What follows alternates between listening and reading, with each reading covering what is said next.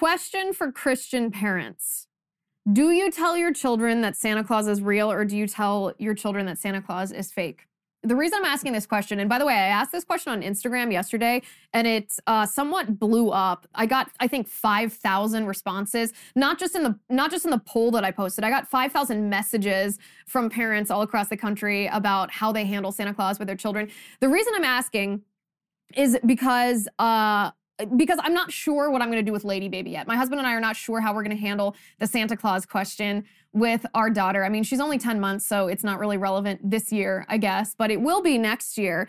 And it's sort of a conundrum in the sense that I don't want her to confuse reality with fantasy. I am going to do my best, make my best effort to impart to her, the true meaning of Christmas, that Jesus is born. And I don't want her to confuse that reality, that Jesus is born, with the fantasy, the imagination of Santa Claus, that Santa's watching your every move if you're naughty or nice, and then comes down the chimney and brings presents. It's a fun fantasy, sure, but I don't want her to be confused about what is real and what is not real when I am trying to instill in her a faith, a Christian faith, about Jesus. I also don't want to lie to her. I don't want her to get to be, what age do kids even find out when they believe in Santa Claus? What age do kids figure out that it's not true? I don't want her to get to that age, maybe first grade or something, and look at me and say, you told me this was true and it's not true, because that's also confusing. So those are kind of the arguments in favor of, telling her that Santa's a fictional character, telling her that it's a fun pretend game that we play, like Frosty or like Rudolph, but not telling her that it's real. On the other hand, I believed in Santa and I turned out fine. So there's that. Although I will say my mom, I asked my mom about this, and she said that she never actually lied to us. She just let us believe what we heard. And when we actually asked her eventually whether Santa Claus was real or not real, she told us the truth. In fact, I actually remember the moment that I realized that Santa was fake. I was riding in the car with my mom, and it was just me and my mom, which was odd since I am one of 5 siblings. There was usually a whole bunch of us, but it was just me and my mom. And I just realized it was during Christmas season, before Christmas, and I realized how unrealistic it was that Santa Claus would come down the chimney. So I turned to her and I asked her, is Santa Claus real? And she says no. And for me, and I know this is a different experience than some people have, for me, this was not a moment of betrayal. I did not feel that, my innocence was shattered, that this was just, it didn't break my heart and break my spirit. Actually, opposite. I felt super, super cool. Like I was now in the in crowd. Like I knew what the adults knew. And so I felt super cool, but I know that that's not the same for a lot of kids. So my question to Christian parents is, how do you handle Santa Claus with your children? What do you tell them? Do you tell them that he's real? Do you tell them that he's a fictional character? There were actually some parents who responded on Instagram yesterday who said that they do a hybrid. They say that Santa's Jesus' helper. And I gotta say, that's exactly what I do not want to do. That is what I want to avoid, because that's weaving the two together. That's really fundamentally confusing. This is an important topic to talk about, I think, as Christians and as conservatives, because how we interact with our children, as parents, how we interact with our children, that's actually what matters most. That matters more than politics. That matters more than pop culture. That matters more than political discourse. How we interact with our children is the most important of all, because as parents, of course, we are called to form our children to be holy, but we're also forming the next generation of citizens of the United States of America. Politics, obviously, we've heard this a million times, it begins at home. So if we forget about the family, if we forget about how important these family issues are, then politically, we as conservatives, we're going to be 2 steps behind the left, because we will be fighting for the minds of people after those people's minds have already been indoctrinated by the leftist children. That's why the left fights for public schools. That's why they use public schools as indoctrination centers, because they know children's minds are ripe for indoctrination, because they're ripe for formation. So as parents, obviously it's our responsibility to form our children's minds, and it is more important than any political thing. But I really am truly interested in everyone's input on this. If you are a Christian, how do you handle the question of Santa Claus? Do you tell your kids that he's real? Do you tell your kids that he's fake? I'm Liz Wheeler. This is The Liz Wheeler Show.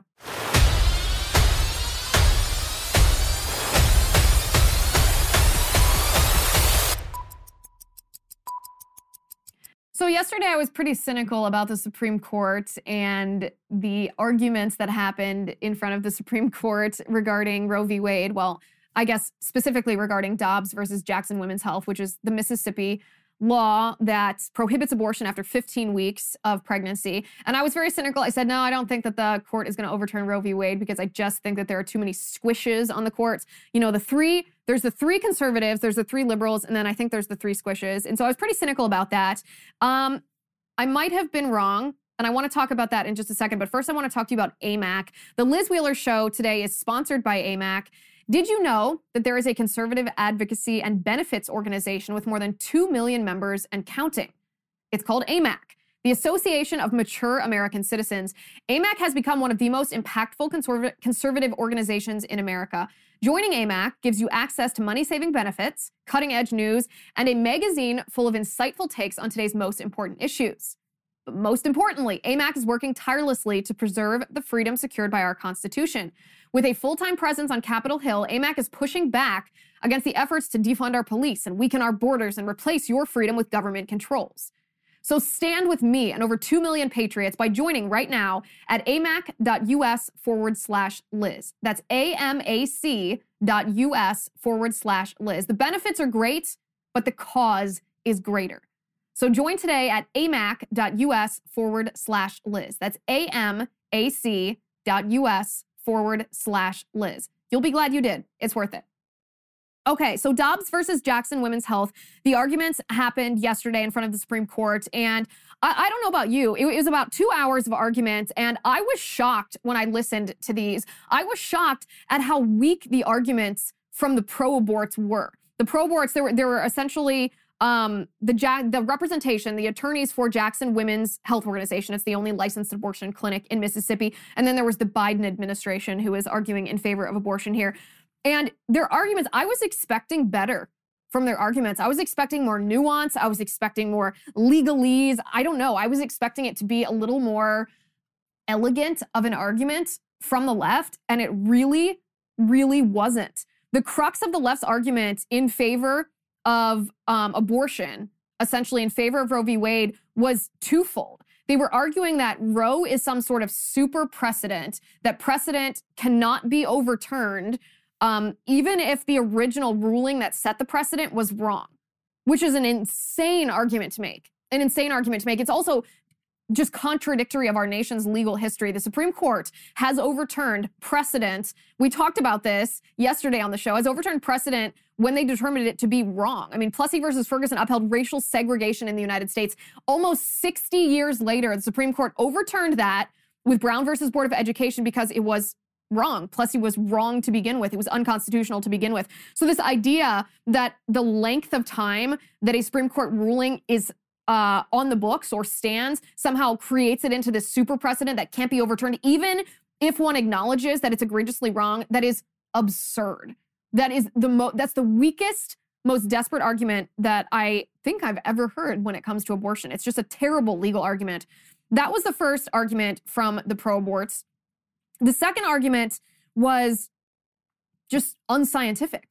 They claimed that abortion is about a woman's body and a woman's body only, about women's bodily autonomy, and that the government has no right to force women to be pregnant. Well, that's true. The government doesn't have a right to force women to get pregnant, but that's not what the government is doing. The government is, or should be, protecting the interests and the right to life of that unborn child. And the pro-aborts, here's the thing, they didn't even acknowledge that there's this competing interest between the woman's right and the unborn child's right. They didn't even acknowledge that. They just completely ignored the unborn child. And again, I was surprised. I thought there'd be more nuance. I thought it would be a little bit more elegantly constructed of an argument, but it wasn't. That was essentially their entire argument. And Justice Clarence Thomas asked the counsel at one point, the pro-abortion counsel, to identify the constitutional right, the specific constitutional right that protects abortion. Thomas says, is it privacy, autonomy? What would it be?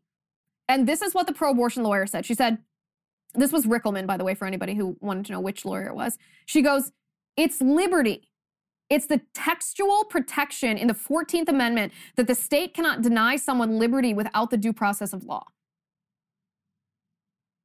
So, again, this is the most insane argument. This is the weakest argument that I've heard. It gives me a little bit of hope that something good might come of this case, whether it be completely overturning Roe v. Wade or allowing states to restrict abortion, because this argument that there is some secret, unwritten right to abortion inherent to the 14th Amendment, especially in this clause that the state cannot deny someone liberty without the due process of law. What about the unborn baby? A woman doesn't just have a right, this doesn't just have the liberty to kill her unborn child. If this were the precedent, what would the limiting principle be? Would I, as a woman, just have this inherent liberty enshrined in the 14th Amendment to murder someone who is inconvenient to me, to assault someone who is inconvenient to me, to rape someone if I so choose? No, of course not, because those actions violate the constitutionally protected fundamental human rights of somebody else. So as I said, this is one of the weakest arguments. The liberal justices, so we had Sotomayor, Kagan, and Breyer, they obviously tipped their cards. They are in favor of Roe v. Wade, but their reason for being in favor, the reason for being in favor isn't even any kind of complicated legalese that has to do with how they've read into the 14th Amendment this right to privacy and then read into this right to privacy a right to abortion. No, they only care about precedent. They only care that this has been on the books, that Roe v. Wade has been on the books since the 1970s, which is insane. It's totally insane. They have no constitutional argument for this, so they just want to pretend that they hands off, that it's already been settled law. Well, settled law, I am glad to tell you, can be overturned. So now let's turn to the conservative justices. So we have Thomas, whose views are very clear on this. Thomas actually was the only justice sitting on the Supreme Court during Planned Parenthood versus Casey. He made his views very clear back then that he thinks Roe v. Wade was wrongly decided and should be overturned. Alito, I think, is pretty conservative. I think we can count on him to overturn Roe v. Wade. Alito asked the U.S. Solicitor General if it's ever acceptable for the court to overturn precedent simply because the precedent is egregiously wrong. And Biden's Solicitor General said that no. She said the court has never considered that enough of a reason to depart from precedent.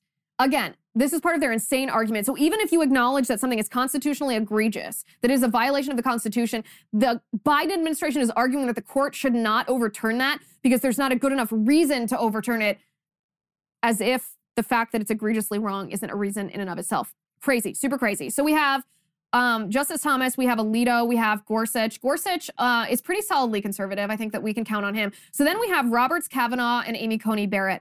Roberts was actually very interesting to listen to today because he focused on what I recommended that we focus on yesterday, and that is the viability argument. Now, of course, my view on viability, which I believe is the correct view, is that viability does not determine humanity. Viability is a reflection of adults, of us, of our medical advances or our lack thereof, of the shortcomings of our medical advances, because viability changes based on our medical advances, which means it's a reflection of us and not a reflection on the humanity of that unborn child. I don't think that you can argue about Roe v. Wade or argue about an undue burden standard or argue about Planned Parenthood versus Casey without talking about viability, because viability is the standard. You're not allowed to restrict abortion. States are not allowed to restrict abortion before the point of viability. This arbitrary point that's a reflection of our medical advances and not the humanity of the baby. So Roberts actually was very interested in this arbitrary standard too. He said, and this is a quote from him, he said, if you think that the issue is one of choice, and that's what the pro-aborts were arguing, that the woman's choice, this was about women's choice, women's freedom, women's liberty, they said. He said, if you think the issue is one of choice, viability, it seems to me, doesn't have anything to do with choice. If it really is an issue about choice, why is 15 weeks 15 weeks is what the Mississippi case prohibits abortion after 15 weeks. Why is 15 weeks not enough time? So this I thought was a very interesting question from Roberts because he's poking a hole in the inconsistent argument from the pro-abortion left. Either it is a matter of choice or it's a matter of viability. But it can't be both because 15 weeks obviously would be enough time to make that choice. But you couldn't marry that. You couldn't justify that with the idea of viability being at 24 weeks. So Roberts continually came back to this idea of viability, that if the standard is not viability, what else would the standard be? And the pro-abortion attorneys didn't answer that. They couldn't answer that. They refused to answer that. They said, no, the most principled standard is that standard of viability. They couldn't answer because there is no answer. There is no answer. There is no point in a pregnancy other than the moment of conception at which a non-person becomes a person. It's not at the arbitrary trimester framework. It's not at viability. It's not at birth. There is no moment during pregnancy where a not baby becomes a baby other than the moment of conception. And the pro-abortion left knows this. That's why they have to cling to this arbitrary idea of viability. So it'll be interesting to see what Roberts does. I think that this is a signal from Roberts that he is less interested in overturning Roe v. Wade entirely and more interested in doing away with the arbitrary viability standard. Now, what he proposes to replace the idea that you can't restrict abortion before viability, what he proposes to replace that, I don't know. It seemed like he was exploring that today. I don't think you can, but it was interesting to hear that from Roberts. Similarly, Kavanaugh. Kavanaugh, I thought, was more wishy-washy on this issue than he appeared to be during the hearing. He actually was the harshest, if you will, or he came to the defense the strongest of the actual history of the Supreme Court, the idea that you absolutely can overturn settled law and precedent, and that maybe there isn't any such thing as a super precedent in the Supreme Court. That's an invented idea. That's an invented idea in, well, liberal jurisprudence here. And he actually said if the court had simply followed stare decisis in cases such as Brown versus Board of Education, which overturned racial segregation, Kavanaugh said, quote, the country would be a much different place.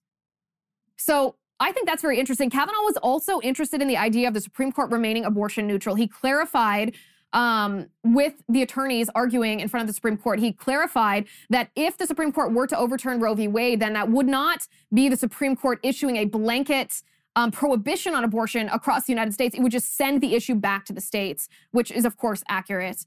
And I believe about half of the states would most likely, 26 states that would restrict or ban abortion, and the rest would not. It would be a states level issue. So all of this to say, I was pretty cynical yesterday when I said, I don't think that the Supreme Court is going to overturn Roe v. Wade. I don't have a lot of confidence. After hearing these arguments in front of the Supreme Court, I do feel a little more hope. I don't want to make a prediction and say they're going to overturn Roe v. Wade. I don't know. I pray that they do. I hope they do. But I do feel a little bit more hope. So I don't know. I'm going to spend the next, 6 months, 7 months praying for these justices, specifically for Kavanaugh and Amy Coney Barrett and Roberts. Amy Coney Barrett, by the way, she's the only one I didn't mention. She didn't really tip her hand at all. She asked a question about precedent, which is what I've said about her all along. She has this idea that precedent is so much higher than the Constitution, which bothers me because it's incorrect. But beyond that, she didn't say much. She did mention at one time the idea of these drop-off locations, these safe zones where mothers who, were pregnant and carried the baby, gave birth to the baby and didn't want the baby could safely relinquish their baby into the custody of the state at these anonymous drop-off centers. And the reason she mentioned that, I think the reason she mentioned that was to say, we have these now, we didn't have those then, so the justification for this so-called need for abortion that existed back then, isn't justified now. I don't know exactly why she brought that up, but she didn't tip her hand the way that the other ones did. Again, a little more hope than I had yesterday. Okay, so the University of Pennsylvania, there's a swimmer. Now, most of you know I was a competitive swimmer in high school. I swam year-round on a club team. Absolutely loved it. I was planning on swimming in college, but then I injured both of my shoulders, dislocated both my shoulders, and then I was diagnosed with a cell disease. And unfortunately, the end of my swimming career was caused by less the shoulders and more being diagnosed with a cell disease. I was obviously devastated because I loved swimming. I swam from the time I was 9 years old through age 16, and it was my favorite thing in life. It was my absolute favorite thing. I cannot tell you how much passion I had. After I was diagnosed and got sick, the prayer that I prayed was less that I would be healed and from the disease that I was diagnosed with, and more that I would find something else that I felt as passionately about as I did about swimming. Now, of course, we can see now that God has answered that prayer because this is what I'm passionate about. But all of this is to express how much I absolutely love competitive swimming. I absolutely love the sport. I hope that I'm not going to push my kids to get into it, but I'm going to introduce it to them and hope that they take to it. And I don't know if Lady Baby will have that opportunity because it seems that women's swimming is on the chopping block right now. We're going to talk about that in just a second. But first, I want to talk to you about Sole. Today's episode is also brought to you by Sole. Sole is the sustainable orthopedic footwear company that seeks to enhance your mobility, improve your foot health, to keep you in the game longer by building shoes from the inside out. So let's start with some questions here. What is a footbed? Let's start with this. 85% of the population will have one or more foot-related ailments in their lifetime. We're talking about plantar fasciitis. We're talking about Morton's neuroma. A lot of these, admittedly unsexy ailments, can be helped with a footbed. Sole has created a footbed, a great place. They define a footbed to be a great place to rest your soul. That's affordable, customizable, and improves people's everyday foot comfort. Millions of customers rave about this product. 2/3 of Sole customers have 2 or more pairs of footbeds. Once you know the comfort, the pain relief, the performance enhancement, and injury prevention benefits of Sole footbeds, you will want them in every shoe you own. Sole has an amazing offer for first-time customers, 50% off if you use my URL, yoursole.com/Liz. That is yoursole.com/Liz. So you can try Sole for yourself. They are so confident that you will love them that they have a 90-day money-back guarantee. It's very hard to go wrong. yoursole.com/Liz. That is yoursole.com/Liz. So I worry that women's swimming is on the chopping block. The radical left is going to destroy women's swimming, which breaks my heart because, like I said, I'm not going to be a pushy parent. I'm not going to force Lady Baby to go into swimming just because I loved it. But I hope she loves it. I hope she wants to swim. It's an amazing experience. Well, maybe it won't even be an option for her to swim. Maybe she will feel completely disincentivized from even trying to compete in women's swimming because at the University of Pennsylvania, there's a swimmer by the name of Will Thomas who competed as Will Thomas, a man, for 3 years of his swimming career.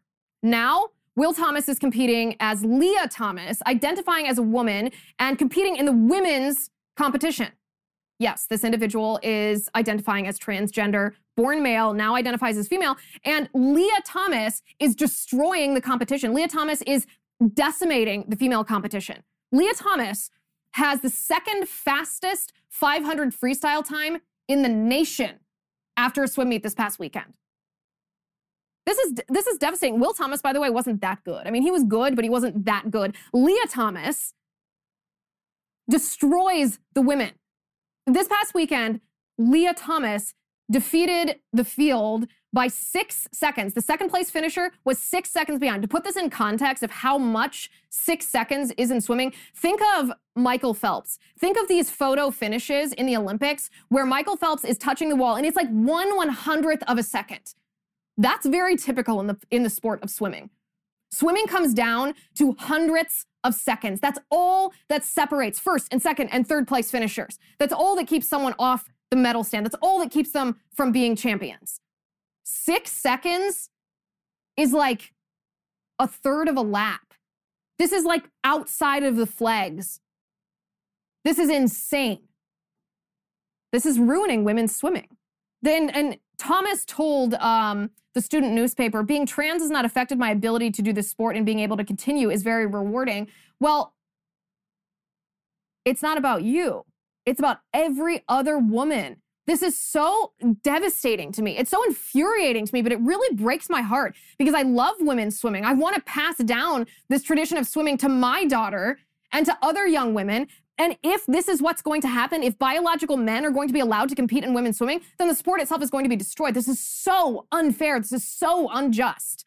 And the NCAA, by the way, should be ashamed. The NCAA, their defense of allowing biological men to compete as women if they identify as women is so grotesque. This is what they say. Many people may have a stereotype that all transgender women are unusually tall and have large bones and muscles, but that is not true. A male to female transgender woman may be small and slight, even if she is not on hormone blockers or taking estrogen. It is important not to overgeneralize. The assumption that all male-bodied people are taller, stronger, and more highly skilled in a sport than all female-bodied people is not accurate. Like what? What are you talking about? That is not reality. Reality is Will Thomas transitioning to Leah Thomas, competing as a woman, even though he's born as a biological male, competing as a woman and destroying the women's competition. This, like I said, this is going to destroy women's swimming, and it breaks my heart because I love swimming. And you know what? It's not transphobic to say this. It's not homophobic to say this. It's not intolerant to say this. It's not exclusionary to say this. It's none of that. You are standing up for women. You are standing up for young girls. You are standing up for children who don't have the capacity yet to make this argument. You're standing up for opportunities for them to actually succeed in sport. Women's sports will become obsolete if we let them be taken over by mediocre men.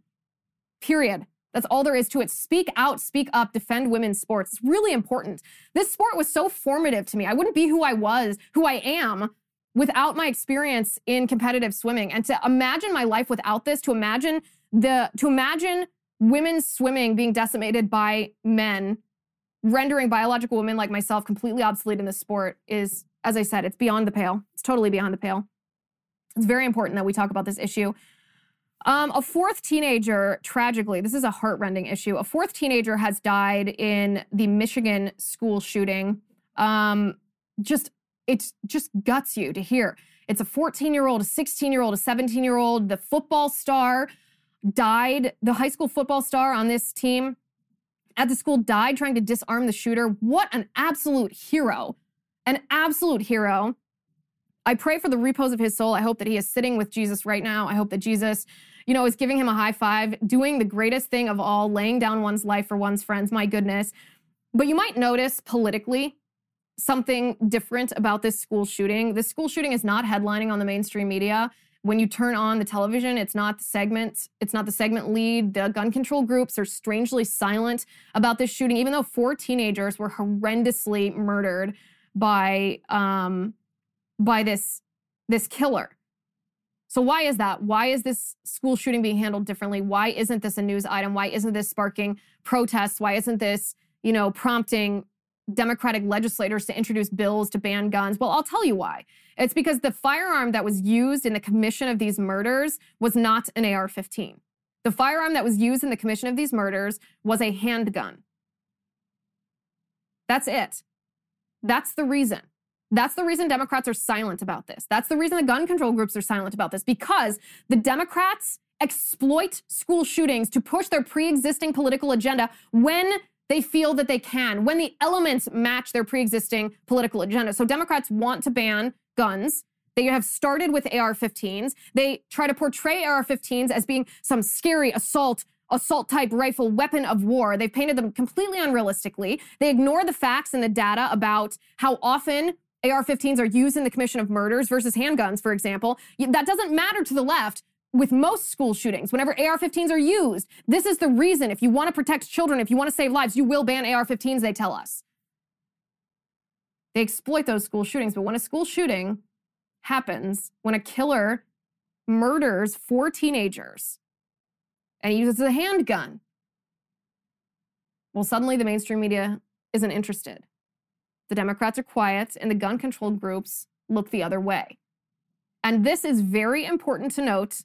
It's very important for us to put a pin in this because it proves that the Democrats don't care about solving school shootings. They don't care at all about prescriptions that would prevent this or mitigate this or stop this.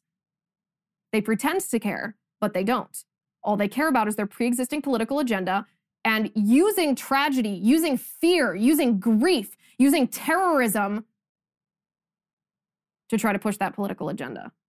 I can't think of anything, any time, any incident that this has been clearer since the Waukesha terror attack at the Christmas parade. When the Democrats, this doesn't fit their narrative, didn't fit their narrative because the perpetrator was black. The perpetrator was a black nationalist, actually. A black nationalist who called for violence against white people. And so suddenly it was just the car that drove through the parade. The terrorist, the attacker, the black nationalist was left out of the narrative because it contradicted the Democrats' political ideology and their political agenda. Make note of this, my friends. Make note of how the Democrats handle tragedy, what they ignore and what they exploit, because that tells you the truth about their characters, their intentions, and their political motivations more than anything else. It's horrifying. Horrifying. So I do have a difference of opinion compared to some conservatives on the Chris Cuomo incident. He's been suspended indefinitely from CNN, which, he's terrible. He's a political hack. He propagates the radical left's talking points. He's ideologically just about Marxist. He's a liar. He's disrespectful. I mean, he's a terrible guy, right? He's a terrible guy. He's a political operative masquerading as a journalist. And, that's reason enough to fire him. However, Chris Cuomo was suspended from CNN because he helped his brother he used his sources, I should say. He helped his brother, Governor Andrew Cuomo, by using his sources to dig up dirt on the women that were accusing Governor Cuomo of, sexual harassment, sexual abuse, what have you. And that is reason, by the way, to be suspended from CNN if you are abusing,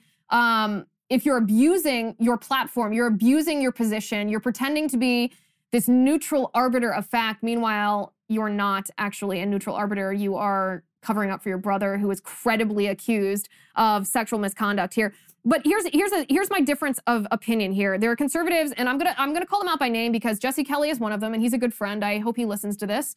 I'd be interested in hearing his response to this. And Tucker Carlson also. They were propagating the same narrative that that Chris Cuomo deserved to be fired for what he is, notwithstanding his brother, but doesn't deserve to be suspended because he helped his brother, because they were presenting this idea that family comes first and that your ultimate loyalty is to your brother. And so we can't blame Chris Cuomo for helping his brother. Every brother should help a brother the way that Chris Cuomo helped his. And they're acting like this is a family first argument, that this is how conservatives should be viewing this. And I think that's entirely incorrect. First of all, it's not Christian. It's not biblical at all. In fact, it would have been Chris Cuomo's responsibility as a Catholic, which he's supposed to be, to call out his brother. And if you look at these text messages, he's not calling out his brother. He's trying to discredit these women. And I don't think he even believes that they're false allegations. He's just trying to be a fixer. He's just trying to help his brother stage a cover up. So it's not a Christian thing to help someone commit a wrong, to help someone continue in their immorality, to help someone try to avoid the accountability and the consequences of not only a wrongdoing, but potentially a crime. So that's not family first. That's not a Christian worldview. What that is that's tribalism.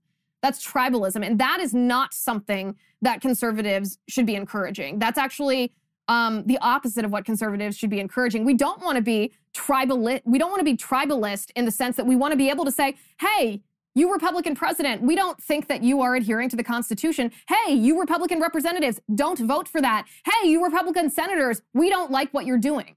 That's what a conservative movement should be able to do within our political movement. We should be able to say, yeah, I think this Republican president did a good job on X, Y, and Z, and I think that they made mistakes on A, B, and C. We shouldn't have to have this entire, it's beyond loyalty. It's basically pledging fealty to each other where we never admit that someone does something wrong.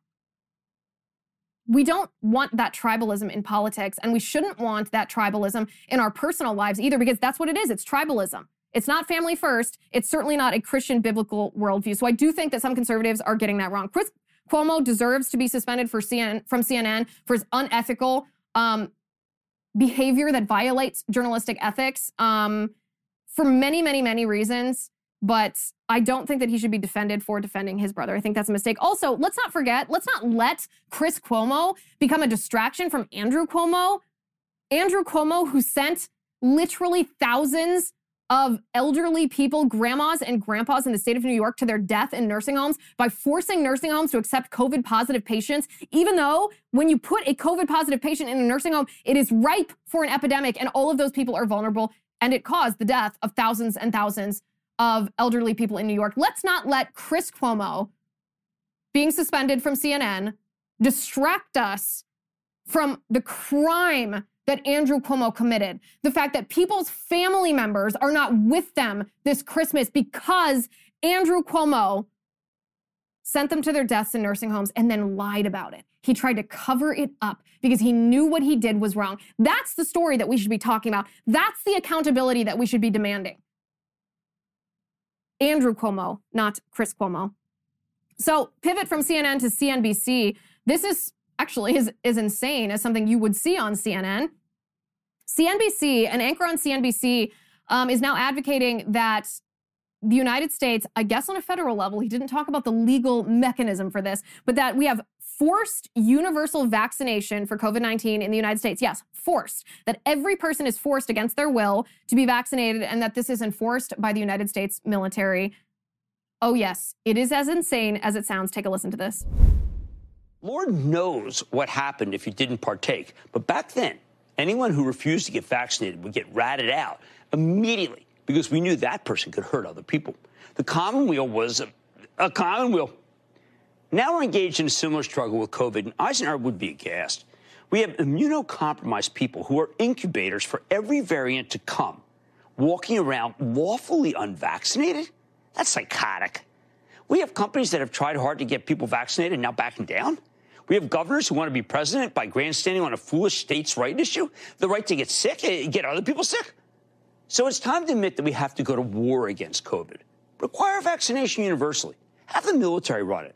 If you don't want to get vaccinated, you better be ready to prove your conscientious objector status in court. And even then, you need to help in the war effort by staying home until we finally beat this thing.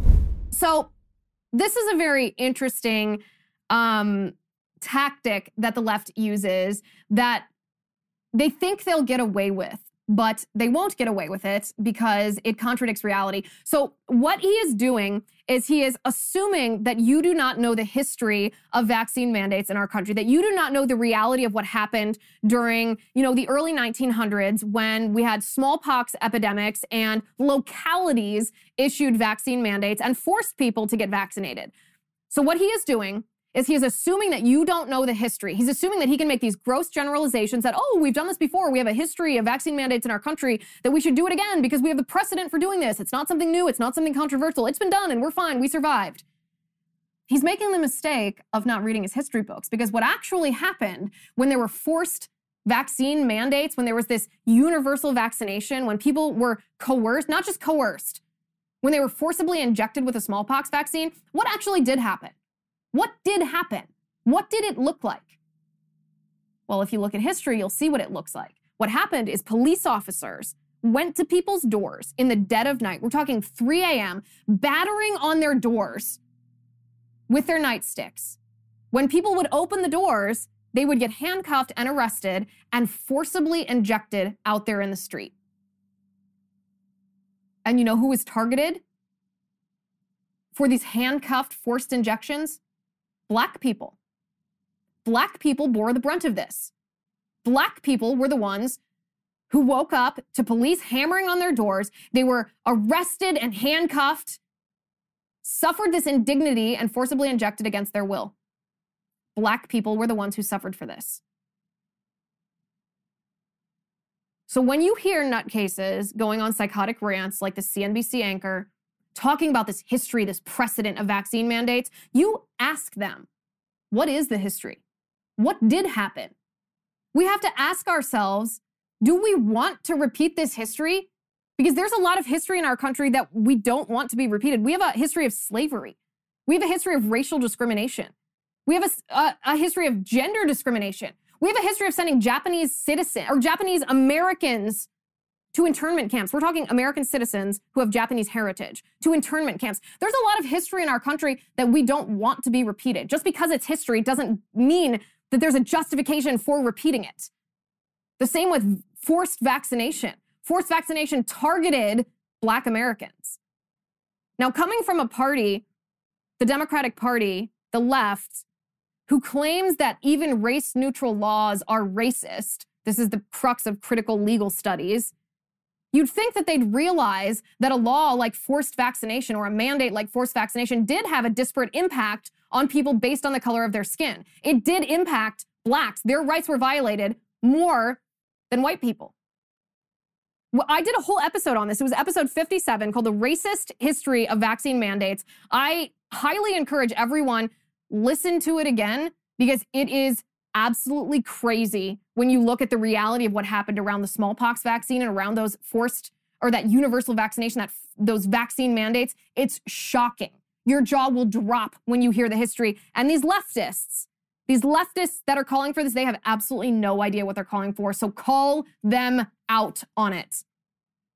Okay, speaking of politicians who overstep their boundaries, Marxist politicians either, it's very interesting. There seems to be this war between Pete Buttigieg and Kamala Harris, but it's a war in the media. They're not actually talking to each other. There's an article one day that says, Kamala Harris is going to be teed up to run in 2024 when Biden steps aside. And then the day later, there'll be an article, or a day or two later, there'll be an article that says Buttigieg is actually being groomed to be the next Democrat child, the next Democratic president here. And if there's something negative written about Buttigieg, there'll be something negative written about Kamala. There's this little unspoken war that's happening behind the scenes about who's going to be the heir apparent when Biden finally steps aside. I want to talk about that in just a second. But first, I want to talk about American Hartford Gold.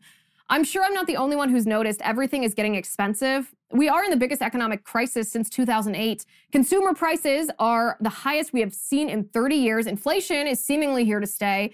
And if the government continues its out-of-control printing and spending, the dollar could continue its free fall and lose its coveted role as the world reserve currency. So how do you protect your money, your retirement, your savings? Well, American Hartford Gold can show you how to hedge your hard-earned savings against inflation by helping you diversify a portion of your portfolio into physical gold and silver. They'll even help move your existing IRA or 401k out of the volatile stock market into a precious metals IRA. And they make it easy. They are the highest rated firm in the country with an A+ rating from the Better Business Bureau and thousands of satisfied clients.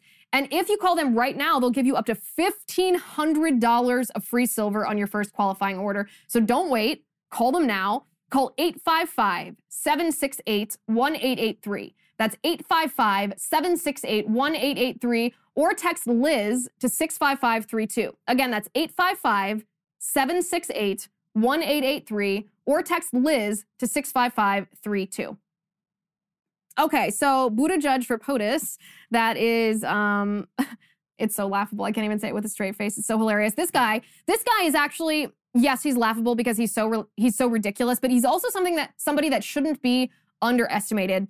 President Trump would make fun of him for being Alfred E. Newman, and that's hilarious because he does look exactly like Alfred E. Newman, and he's got the baby face. We all think of Buttigieg as being this like nice boy. He has this, clean cut, nice American boy presentation, but that is not at all what he is. Buttigieg is a radical. Also, we shouldn't want a boy to be president. We should want a grown man or a grown woman to be president, not some, baby face, pie-faced, young upstart who pretends to ride his bike to work when he's actually being trucked in by an SUV and just riding the bike for the photo op. Yeah, he's a liar too. So that's exactly what we need in politics. Another politician staging something that is contradictory to reality. But Buttigieg is, in a sense, the perfect Trojan horse for the Democratic Party because of everything that I just said. If you compare him to Kamala Harris, you have Buttigieg, whose presentation is likable. He presents himself as a moderate. He presents himself as, friendly, as calm, as articulate. Compared to Kamala Harris, who's very grating, who has this weird tendency to laugh at inappropriate times, who can't get support even from the Democratic Party. She failed out of the presidential primaries extremely early because nobody liked her, nobody wanted to vote for her. Buttigieg is the perfect Trojan horse for the Democrats because he doesn't come off as radical as Kamala Harris. So it's almost the same as what the Democrats did with Joe Biden. They presented Joe Biden as being a traditional Democrat, establishment Democrat. You can be comfortable with me because I'm a Democrat, that that I'm moderate, that I'm not far left, I'm common sense, I'm reasonable. That's how they presented Biden, right? Turned out to be a lie. He surrounded himself with absolute Marxists and literal communists, and he's one of the most radical leftist presidents that our country has ever known. And I say that with full historical knowledge of Lyndon B. Johnson, Woodrow Wilson, FDR, Jimmy Carter, Barack Obama. Biden is worse. Biden is so radical leftist. We have never seen this before, but he got into office because they painted him as a moderate. So Buttigieg is the perfect Trojan horse because he can be painted as a moderate because his demeanor is so milquetoast, so mild-mannered. But on which issues? I wish that there was a reporter who would ask Secretary Pete this question: on which issues is Pete actually a moderate? Because if you go through a laundry list of issues, Pete Buttigieg is extremely far left. We're talking Marxist-level leftist on almost all political issues. He supports government-run healthcare. He doesn't want a border wall. He says no human being is illegal, which is code word for amnesty. He wants to give D.C. statehood, which is blatantly unconstitutional. He wants to abolish the Electoral College. He praised Bloomberg's soda ban in New York City. I mean, you want to talk about big daddy government? Praised Bloomberg's soda ban. He wants higher taxes on the rich. He wants to stack the Supreme Court. He supports the Equality Act. I mean, this guy is so far left. He's so radically left, and he admitted this. These are all, this list that I made of radical leftist positions, he articulated each and every one of these either on his campaign website or in the Democratic primary debates leading up to the 2020 election. He said all of these things. I mean, during the town hall with Buttigieg, during that primary, he actually said he wanted to raise taxes. He wanted 4 types of taxes to be raised. He wanted higher marginal income tax rates. What happens if you raise income tax rates? Well, it drives the wealthy away. It penalizes job creators. It's horrible for the economy. He wants a quote unquote reasonable wealth tax. A wealth tax is literally unconstitutional. It's asset forfeiture. It is absolutely not within the realm of what the government is allowed to do to penalize someone just because they own a certain amount of money. He wants a financial transactions tax, and he wants to close the corporate loophole. I mean, this is really radical leftist economic stuff. This is socialist.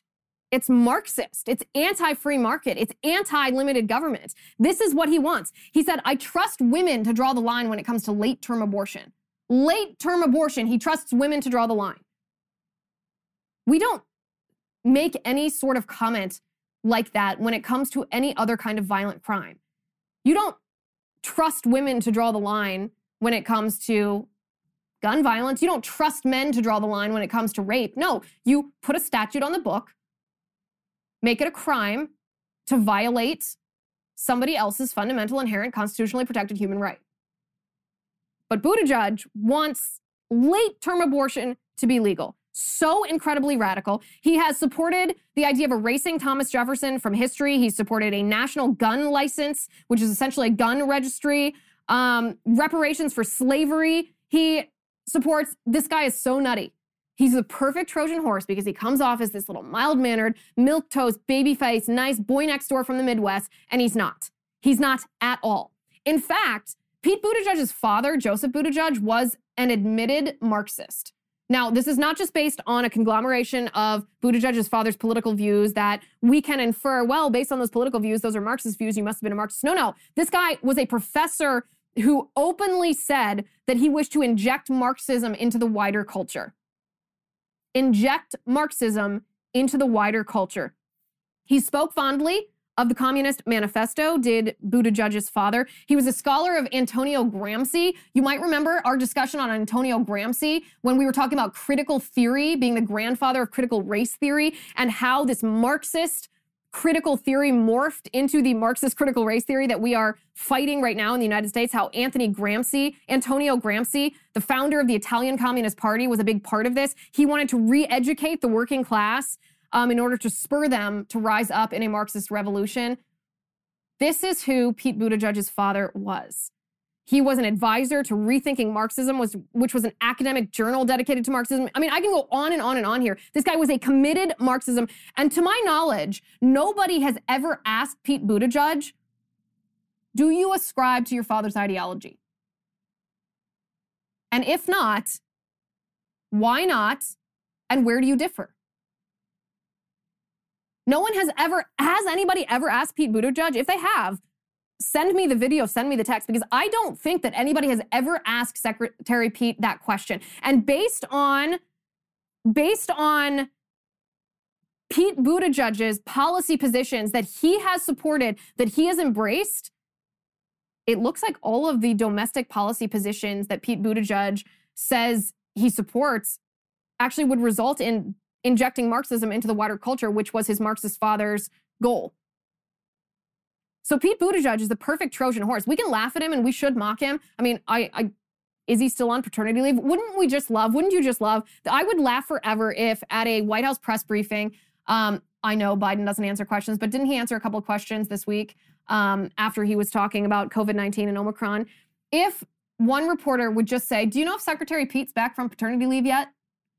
During this crisis, this supply chain crisis, this emergency, is Secretary Pete back on the job or is he still learning about bottle feeding? Nobody asks these questions. These are questions that should be asked. Pete Buttigieg is the perfect Trojan horse because he comes off as moderate, but he is not. He may be able to convince the Democratic electorate that he's moderate unless we expose the truth, unless we make sure that Buttigieg's image reflects the reality of who he is personally and politically. He is a radical leftist ideologue whose family history is Marxism, which he has never disavowed. This guy is very, very dangerous. So laugh at him, but do not underestimate him. Do not. These are the issues that matter. Social issues, cultural issues, family issues. All of that translates into the political issues. And if we sacrifice the social issues, the sexual issues, the cultural issues, the family issues, then we're not going to stand a chance winning at the ballot box. We're not going to stand a chance when conservatives are elected into office who aren't committed to fighting these social issues and fighting the culture war. Okay, that's all the time that I have for today. Thank you for watching. Thank you for listening. If you haven't already subscribed to the show, please do so on Apple Podcasts or Spotify or wherever you watch or listen to your pods. Also, I've been having such a good time with Michael Knowles and Senator Ted Cruz over on the Verdict podcast. If you haven't had time to check that out, I highly encourage you to do so. It's verdictwithtedcruz.com. We've been having a blast since I've been onboarded as part of the cast of that show. It's really, really fun, really great discussions, and some pretty funny discussions that have happened as well. That's verdictwithtedcruz.com. Again, thank you for watching. Thank you for listening. I'm Liz Wheeler. This is The Liz Wheeler Show. The Liz Wheeler Show is produced by Jonathan Hay, executive producer Chad Abbott, director of photography Kevin McRoberts, editor Alejandro Figuerella, sound mixer Robin Fenderson, director of marketing Emily Washler, production and talent coordinator Matt Toffler, and senior publicist Patricia Jackson. This has been a Soundfront production.